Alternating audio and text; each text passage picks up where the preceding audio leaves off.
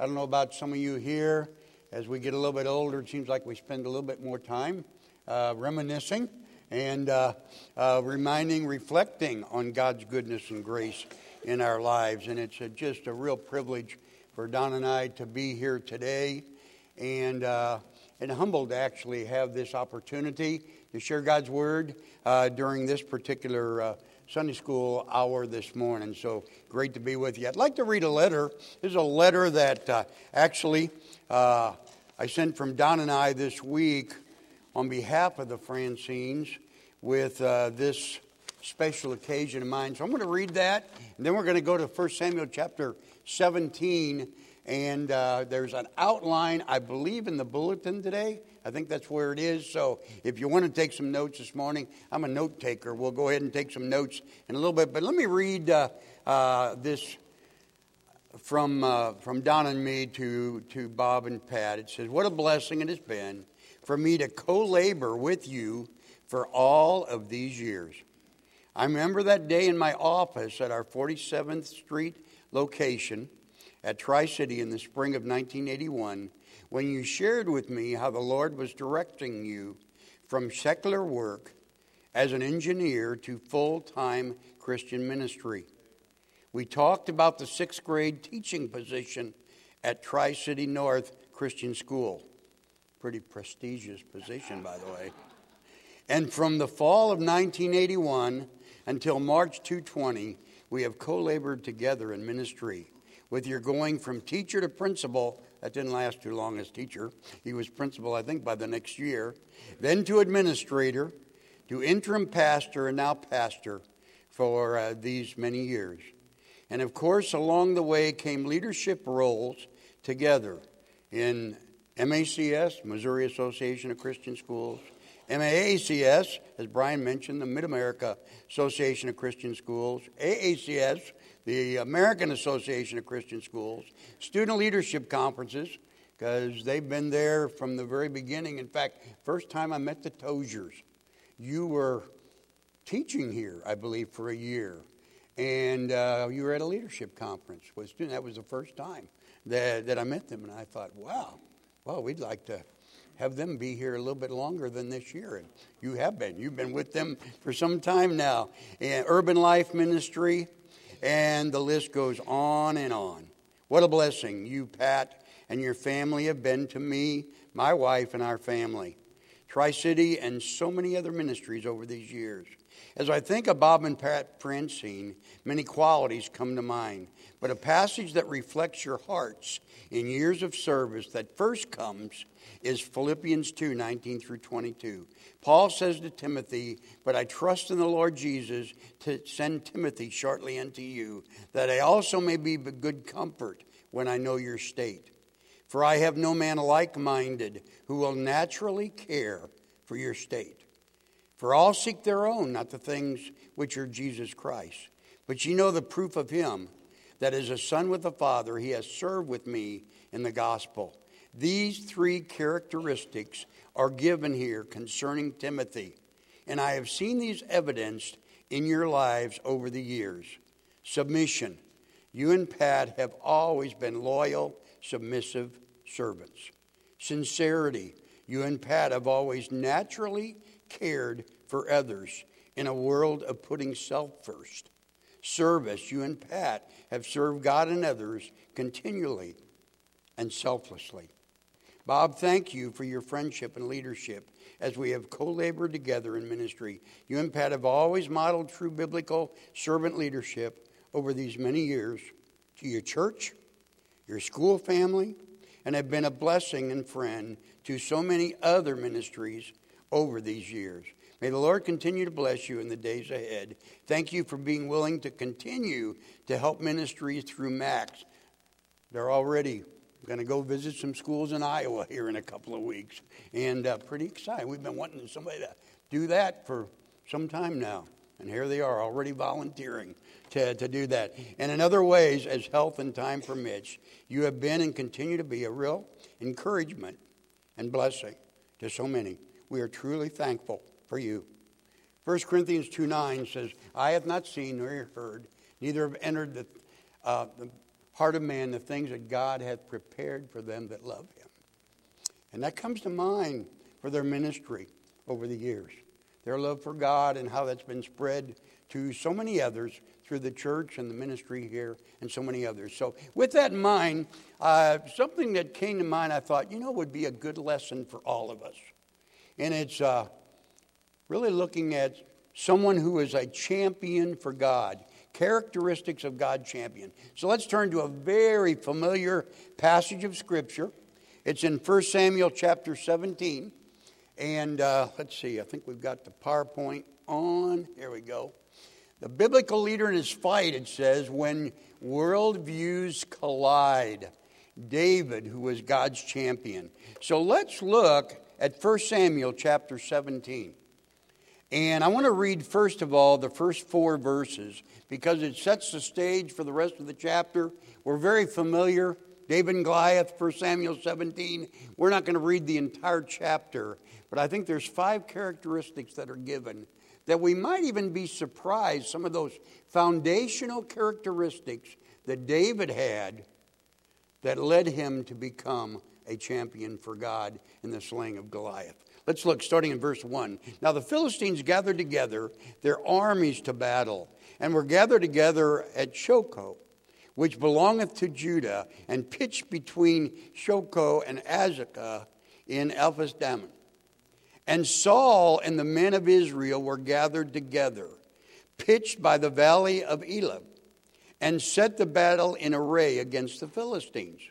The Philistines stood on a mountain on the one side, and Israel stood on the mountain on the other side.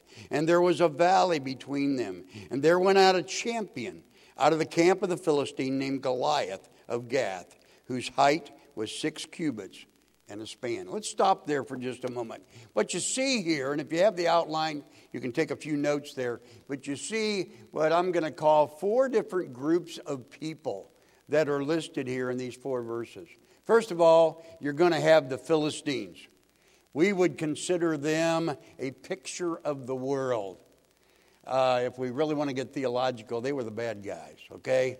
The Philistines didn't have a heart for God, totally against God, against the Christians. And then you have the second group. There's always God's people. And they're there too. Did you notice what it said in verse number 3? That the Philistines were on a mountain on one side, Israel on the mountain on the other side, and there was a big gulf between them. Big distinction between the two. God's side and the enemy's side. But then there's 2 individuals. Call them a group here, but first of all, guess what? The world always has its champions, don't they? Think about somebody who would be a champion for the world. Normally very outspoken, very vocal, someone who is totally a scorner against God, against anything about God, against the people of God. That was Goliath. He was a champion for the world. But guess what? The great thing about chapter 17, God has his people. But there was a need for a champion.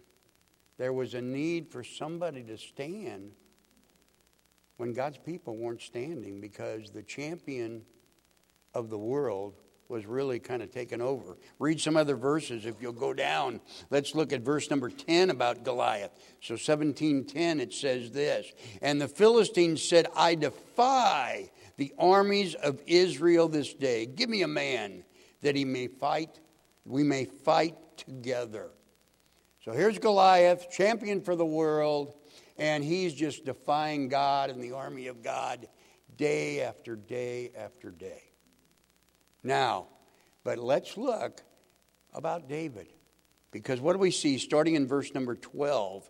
It says, now David was the son of the Ephrathite of Bethlehem, Judah, whose name was Jesse. And he had 8 sons, and the man went among men for an old man in the days of Saul. And the 3 eldest sons of Jesse went and followed Saul to the battle. And the names of the 3 sons that went to the battle were Eliab, the firstborn. Next was Abinadab, and the third Shammah. And David was the youngest, and the 3 eldest followed Saul. But David went and returned from Saul to feed his father's sheep in Bethlehem. I want us to look at 5 characteristics of David that I believe we could call him a champion for God.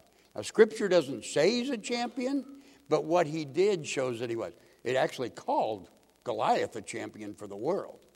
But I want us to look at these. What do you normally think of? You think of 1 Samuel 17. You hear the story of David and Goliath. Some of you, I didn't really grow up in Sunday school. Where I went to church didn't have Sunday school when I was growing up, so I didn't see the flannel graphs and all those things. But some of you saw that of David and Goliath as you were growing up. But we know the story. And what do you normally think of? The story of David and Goliath. You think of victory, don't you? Victory for God. Victory for God's people. You think of courage. Here was this courageous warrior, this young man who was willing to stand for right and stand for God. And you think of that. That's what we normally think of when we first see 1 Samuel 17 coming up in Scripture. But you know, there's some characteristics even before then that I think are very important. That if we are going to be the man, the lady, the teen, the child that God wants us to be, you know what? We need to look into these characteristics. And I thought that they might be good for us to reflect on today. And by the way, the reason that I thought of this passage, because I think we're reflecting, and I know they wouldn't want to call this, but a couple of people that have been faithful champions for God, for your church, for ministry, just so many others over the years.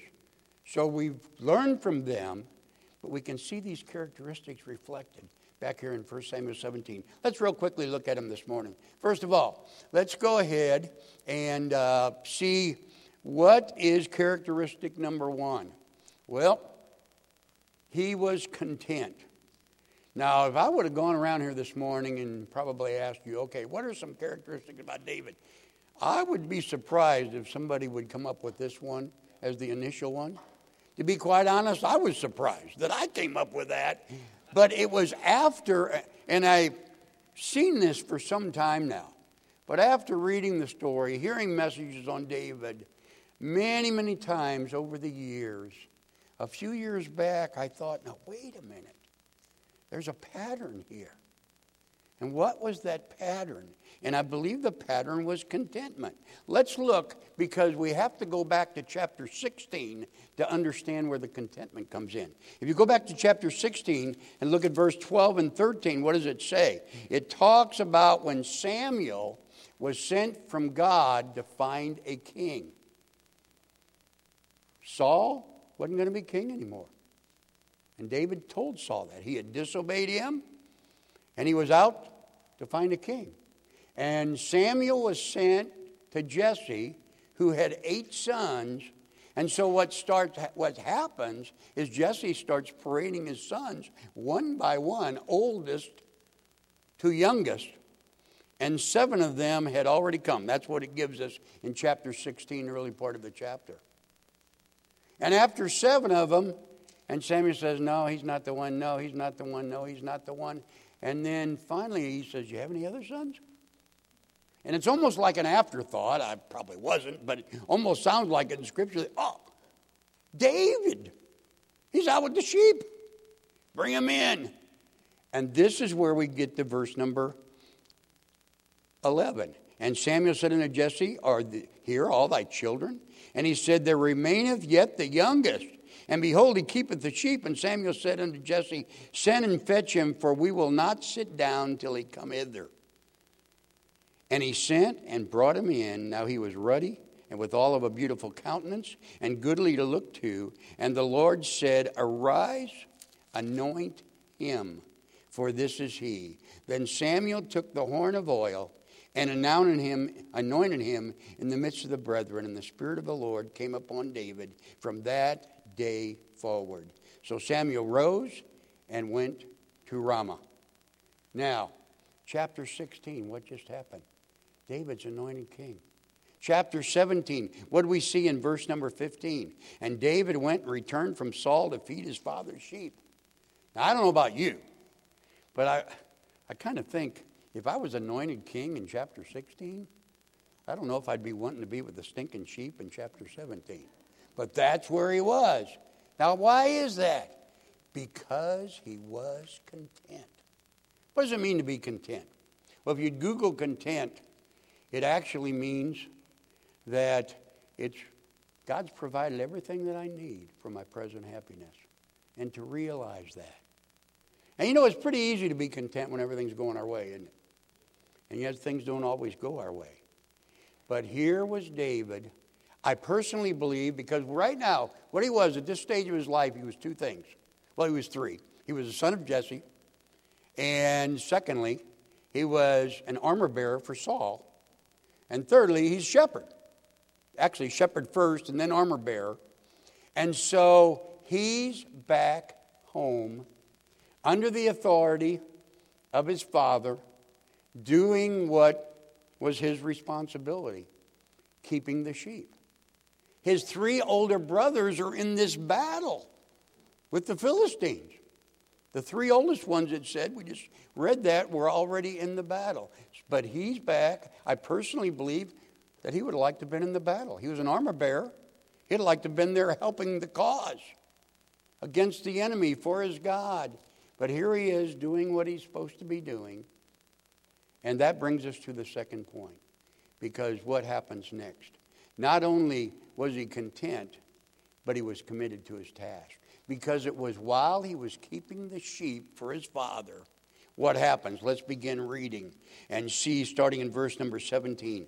And Jesse said unto David his son, Take now for thy brethren an ephah of the parched corn, and these 10 loaves, and run to the camp of thy brethren, and carry these 10 loaves into the captain of the 1,000, and look how thy brethren fare, and take their pledge.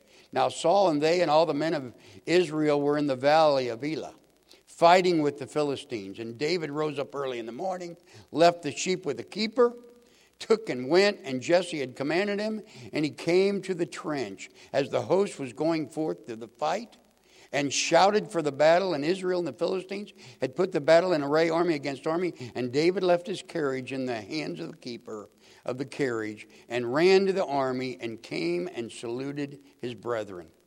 And look at verse 23, very key. And as he talked with them, behold, there came up the champion, the Philistine of Gath, Goliath by name, out of the armies of the Philistines, and spoke according to the same words, and David heard them. And all the enemy, or all the men of Israel, when they saw the man, fled from him, and were sore afraid. Now, it was while he was performing this servant task of bringing lunch, so to speak, to his brothers and those in battle, that he sees a situation. He was committed to his task. He's with the sheep for his father. His father asks him to take this food down to the battle. He makes sure the sheep are tended to.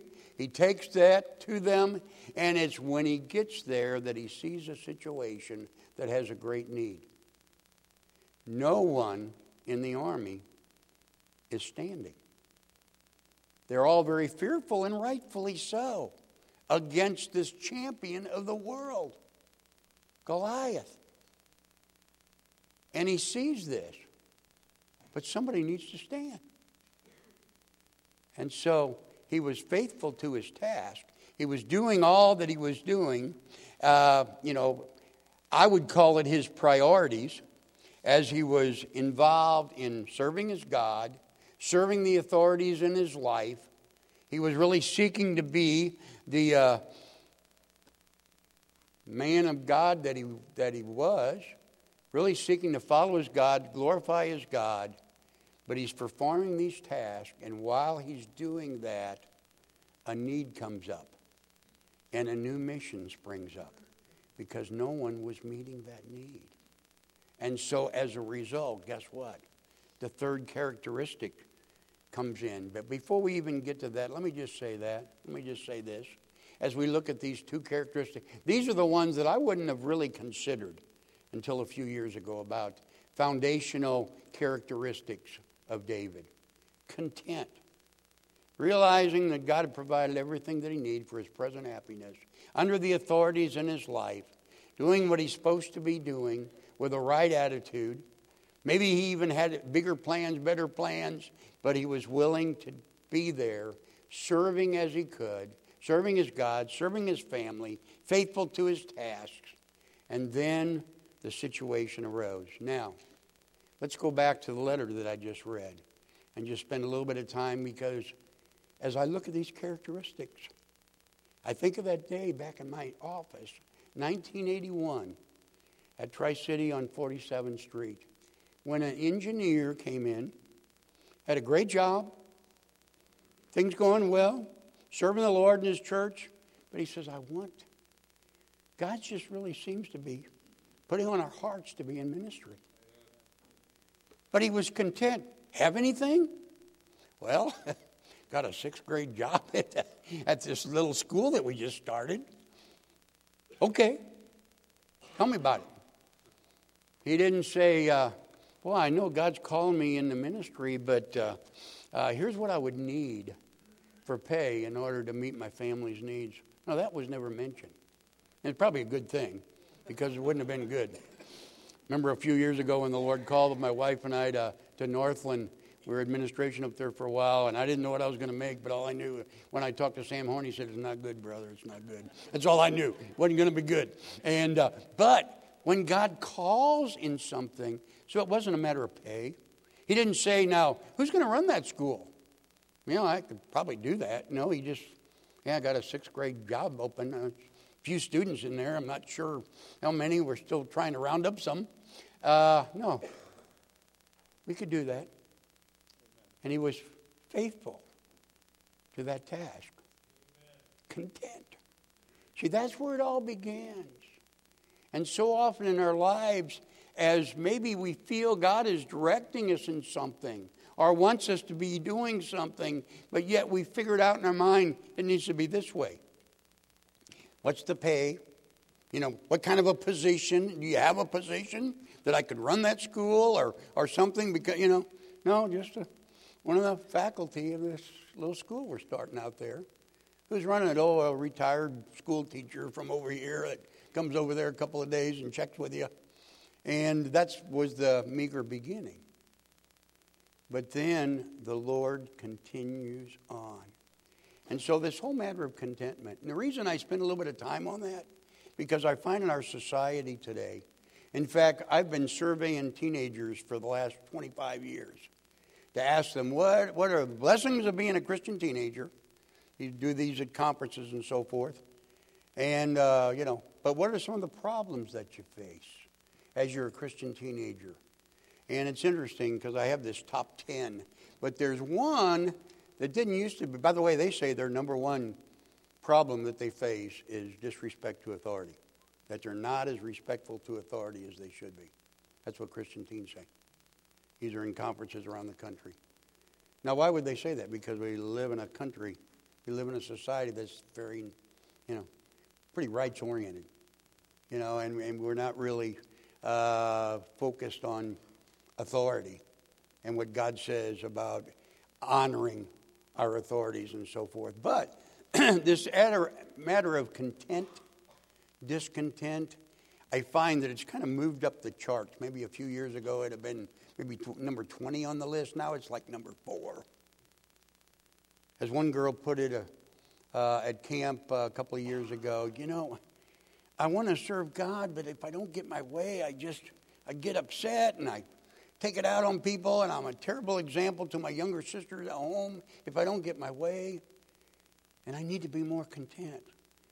And that's a battle that we face because where we live. But, God tells us that having food and raiment, be content. And on we could go if we had time. Now, let's go on to the next one. Faithful to our task. He was committed to his task. And, of course, Bob and Pat have been a team faithful to the task over the years, and God continued to move them. We need to move pretty quickly here, but let me give you the third one here. Not only was he faithful to his task, but he was faithful to his God, because that's what happens in verses 23 through 27. Let's go ahead and read those. So starting in verse number 23, it says, "And he talked with them, and behold, there came up the champion." We read that already. Go to 24. "And the men of Israel, when they saw the man, fled from him and were sore afraid. And the men of Israel said, Have you seen this man that is come up? Surely he defy Israel as he come up. And it shall be the man that killeth him, the king, enrich him with his riches, will give him his daughter, and take his father's house free in Israel. And David spoke to the men and stood by him, saying, What shall be done to the man that killeth this Philistine, and taketh away the reproach from Israel? For who is this uncircumcised Philistine, that he should defy the armies of the living God? And the people answered him in the same manner, saying, So shall it be done to the man that killeth him. And Eliab, his eldest brother," in fact, I think I'll stop there for just a moment. See, what we find here, he was committed to his God. While he was submitting to his authority, following through with that responsibility that he had, he saw a need and he was willing to stand. And he becomes even vocal to the others, encouraging them, wait a minute, who is this? Goliath. This enemy who defies the army of the living God. And you know, there's so many scriptures that we could look here. And by the way, even on that, committed to his task, the one that I read in the letter here, Colossians 3, you have it in your outline there. Great scriptures, because we see that submission, sincerity, and service. That's what David was involved in. And by the way, that's what the Franseens have been involved in all these years I've mentioned in the letter there. But what do we see here? We see him continue to be committed. See, when they were on the hillside, the Philistines on one side and the nation of Israel on the other side, they were together. They were committed. But they didn't continue when the giants, when the champion for the world was being very vocal about defying the armies of the living God. But David was willing to do that. He was willing to stand by his God. Why was he willing to do that? Well, because he had seen some God-saving situations in his past. He had seen God work in God-saving situations. We don't have the time to actually look at it in the scripture here, but if you go to the verses in 34 through 36 in the same chapter about killing a lion and killing a bear as he was tending the sheep and so forth, and you can see all those things that were going on there. But I do want to look at a couple of scriptures because I believe they really focus in on how we can be committed to our God. Turn to Proverbs, if you would. Flip forward to the book of Proverbs. And I want you to go to Proverbs chapter 4. We could look at so many scriptures in Proverbs. Such a fantastic book. But starting in verse number 5, it's in your notes there as far as the verses. Or they're not there, but the references. It says, Get wisdom, Proverbs 4:5. Get understanding, forget it not. Neither decline from the words of thy mouth. Forsake her not, and she shall preserve thee. Love her, she shall keep thee. Wisdom is the principal thing. Therefore get wisdom. With all thy getting, get understanding. Exalt her, she will promote thee. She shall bring thee to honor when thou dost embrace her. She shall give to thy hand a head an ornament of grace, a crown of glory shall she deliver to thee. While you go to chapter 9, the references there, it says what? That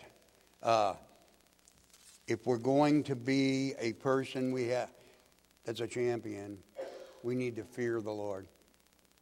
Along with wisdom, looking at life and responding the way that God would have us to respond. To have that reverence as well as trust in our God. And here was the army of Israel, and they were wanting to follow their God, but they didn't really have a real trust in their God in this situation. Because it wasn't their battle, it was God's battle.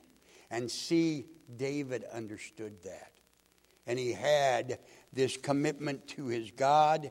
If we might call it a biblical worldview, he viewed the world from what the Bible says about God and his power.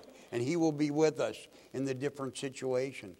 And if God wanted them to have the victory, they would have the victory, even with this champion of the world against them.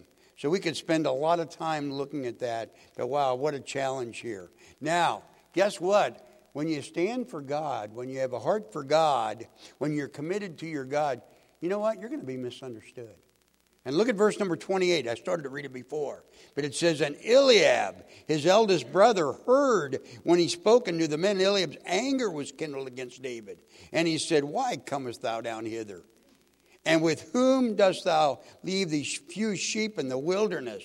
I know thy pride and the naughtiness of thine heart. For thou art come down that thou mightest see the battle. And David said, what have I now done? Is there not a cause? And that's the key to the whole text here. There was a cause. There was something at stake. God, the name of God, and actually the power of God. And David understood that. He had seen it before. God had worked in his life. God had shown him through faith in him in situations. And as a result, he continued to be content and committed to his task. That continuation is so important. That's when the commitment to our God really comes out. And there'll be times, if we do that we're misunderstood by other people because they really don't understand. All right, now we move to number 4.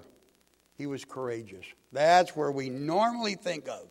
I think these at least the first 2 characteristics aren't the ones that we normally think about. We do think about God and how David understood that God would be his power in this situation, in this battle, and then the courage that came, the strength, the courage in God. I think of Joshua chapter 1. In fact, let's turn there real quickly. Flip back to the book of Joshua chapter 1, and we'll wrap this up real quickly here. Joshua chapter 1, look at verses 7 through 9. This was told to Joshua, one of my heroes in the Old Testament, as well as David. But it says, only be thou strong and very courageous, that thou mayest observe to do according to all the law which Moses thy servant commanded thee. Turn not from it to the right hand or to the left, that thou mayest prosper whithersoever thou goest. This book of the law shall not depart out of thy mouth, but thou shalt meditate therein day and night, that thou mayest observe to do according to all that is written therein. For then thou shalt make a way prosperous, and then thou shalt have good success. Have not I commanded thee, be strong and of a good courage? Be not afraid, neither be thou dismayed, for the Lord thy God is with thee, whithersoever thou goest. Wow. Stood for God, stood with God. That's what we say in David. Let me just share a little blessing, encouragement to the Franseens over the years. Because they've stood for God. They continued. Times probably weren't always the best. There were high times, personally, church-wise, ministry situations. Then there were low times. But always continuing to be faithful. That's why I believe that they really have had these characteristics in their life. The David that made him the champion that he was. I just think of, I think of personal situations. Not easy to lose your house in a tornado. Not easy to have some health issues along the way. And what's God's will? But I remember him visiting in their home after Bob's stroke and just focused on, see what the Lord has. They were in his hands. What a blessing. To just continuing on through the good times. There's been many, but through the difficult issues as well. That came up personally as well as in ministry and church, and on the list goes. And so I think that is such a blessing. And then we get to number 5. We won't take the time to read all of that about the battle. We know what happens. We know that the good guys won. The bad guys didn't win. We see that. But look at verse 51 and 52. I love this. And I'll close with this real quickly. Therefore David ran, verse 51 of chapter 17, and stood upon the Philistine, and took his sword, and drew it out of a sheath thereof, and slew him, and cut off his head therewith. And when the Philistines saw their champion was dead, they fled. Look at verse 52. think this is my favorite verse. And the men of Israel and of Judah arose and shouted and pursued the Philistines at the coming to the valley and to the gates of Ekron. And the wounded of the Philistines fell down by the way of Shaphan, even unto Gath and unto Ekron. Now, what happened? They fled, and what did the army of Israel do? They started chasing after him. I mean, it was contagious. That's number 5. It's contagious. You know what? As we stand for God, it so encourages others to see what God does. And that's what took place here. God received the glory. God was the one in charge of the victory here. And David knew it. And others were reminded of it. And as a result, they got strength and courage and power once there was somebody who was willing to stand. And you know what? I'd have to say this, that to me over the years, Bob, you know this. One of my not only one of my best friends in ministry, but one of my chief counselors. So many times trying to make a decision, situation coming up. Let me get some input from Bob, from Pastor Franseen, and call him. And the reason that I would always call, he would be one of the first, if not the first, was the fact that, first of all, he'd always come from a biblical perspective on what should be done. He'd always be focused on how can we love others through this situation. How can we think of others and care for others through this situation? And as a result, it was contagious to others. And I'm not saying he was the only one in the church doing this. But whenever people would ask me over the years, many, many times, about Eagle Heights Baptist Church, or did I know Eagle Heights Baptist Church, and I'd always use a couple of characteristics. A church that had a love for God, and a love for people, and had a real heart for ministry and for others. That's what's always characterized this church. And it was, first of all, because of the leadership of this church over the years. And then secondly, on through the people. And others would be wanting to be a part of that too over the years. And so what a blessing it is to see that. Let me just wrap up by saying this. By the way, down at the bottom, you can fill in these blanks if you're filling them in. But application. I always like to have an application. What can we take away? Number 1, hey, am I a champion? See, first of all, are you content? Are we really content? Something to consider this week. Am I committed to the task that God has put before me? Am I continuing, even when things don't go my way? It's not easy to do, but do I continue to follow my God and follow the path that He has for us? I put several verses down here that could be a help and encouragement to you. And then, of course, the courage there. Am I courageous? Oh, it sounds pretty strong to be courageous, but it's just following these guidelines that David had in his life. Committed to his task, committed to his God. He was content where he was. And then, as a result, who am I influencing? Because that's what the contagious is. Because as a result, we influence others. And I put some scriptures down there. One of them was Mark 10. You want to be great? Be a humble servant who sacrifices himself for the needs of others. Philippians 2, have the mind of Christ. On and on it goes. In closing, let me just say this, that 2 books that I had the privilege, 2 small little books, or follow-up books that we use at student leadership conferences, but I also use them at churches. 2018, I wrote a book called Focusing on Winning in Life. And it's 5 passages of Scripture, just 5 chapters long, having to do with let your purpose prioritize your life. And so I brought some of these today. And then in 2019, I wrote a book, Let Your Light Shine. We just gave some of these out at the Educators Conference. Every teacher that was here, every student that was at a conference this year. I think we had over 5,000 of these that have given out. Let Your Light Shine. It's 5 passages having to do with the life principle, be different on purpose. Different means distinct, unlike most others. Why? Because of our purpose in life, to glorify God, grow in Christ likeness. Back on the table, there's copies of both of them. And so here's what I'd like to do today for this special occasion. SLC, our Student Leadership Ministry, has a copy. One copy, you could take either one. This was the first one, Focus on Winning in Life, and talks about meditating on these passages having to do with let your purpose prioritize your life.